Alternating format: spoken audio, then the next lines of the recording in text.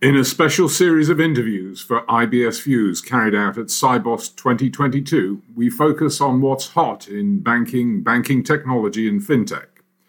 This time in Voices from Sibos, we hear from Ian Minocha, Chief Executive Officer of Gresham Technologies. Sibos is so interesting, reconnecting face-to-face.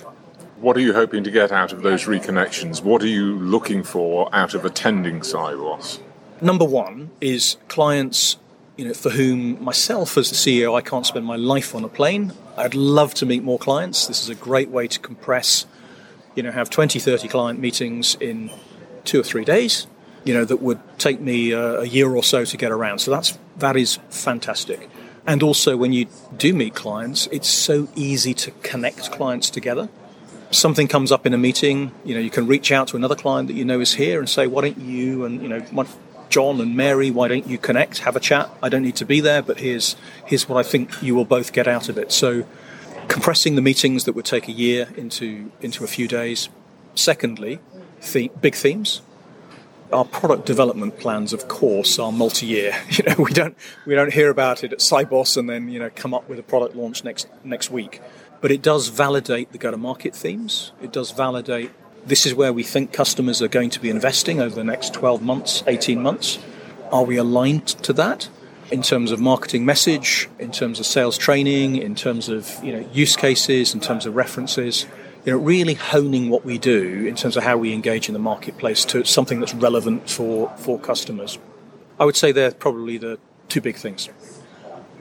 Is there a simple answer to this question? What does Gresham do? What does Gresham Technologies do? What is your big use case, your big solution? So we make business flow for our customers by fixing all the data problems that exist in their institution.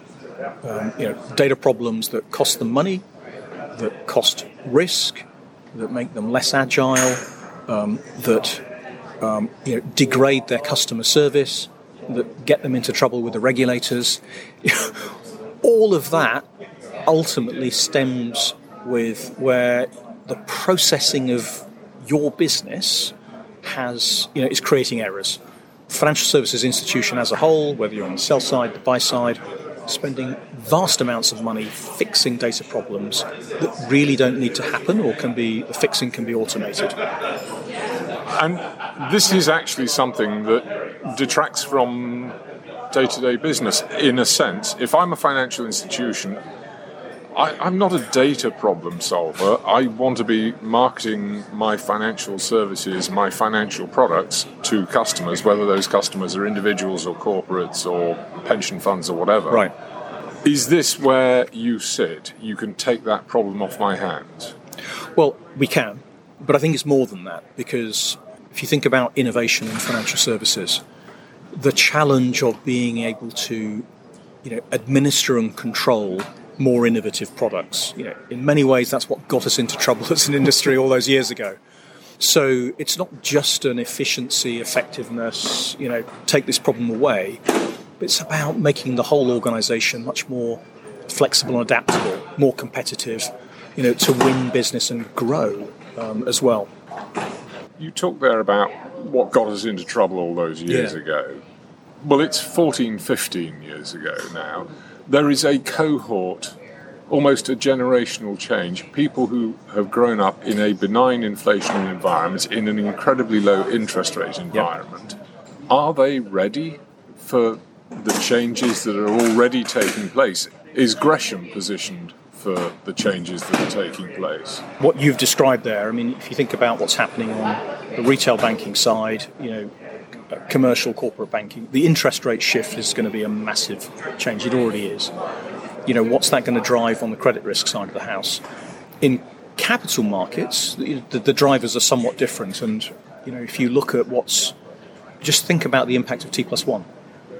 Taking a day out of the trade to settlement cycle, actually you take more than a day. T+2 to T+1 is more of an 83% reduction in the available time. That's how the maths works. So the environment that we're in is about compressing the time that it takes to manage risk and close control gaps.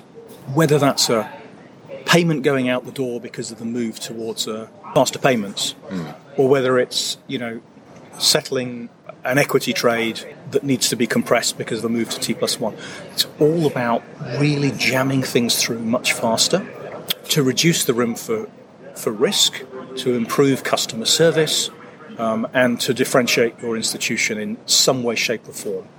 And what that means is that all of those things that could be done in a myriad of batch processes or manual processes have to be automated. And not only automated, but they've got to be sped up, which means massively parallel technology, processing huge amounts of data, matching across multiple systems really quickly. So you talk about, 14 years since the global financial crisis. The demand that's placed on the back office, the middle office, has increased substantially. And the hard reality is the systems haven't fundamentally changed, in financial institutions over that period. There's been... Is that your business opportunity, then? That's a huge opportunity. It's a huge opportunity. Yeah, so, if you look at some of the things that we're doing, we're providing that layer of control that a financial services institution needs right across the totality of its processing. So they know exactly what's going on, so they can confirm at every step of the process that things are going correctly, and that they can do that at a level of granularity in real time or intraday or whatever the time cycle is needed, so that they can evolve those systems, make them more modern, but have confidence in them. And so if you ask me, what the hell do we do? I would say actually we give people confidence in their digital processes. It really is as simple as that. Ian Minocha, Chief Executive Officer of Gresham Technologies, and listen out for more Voices from Sibos.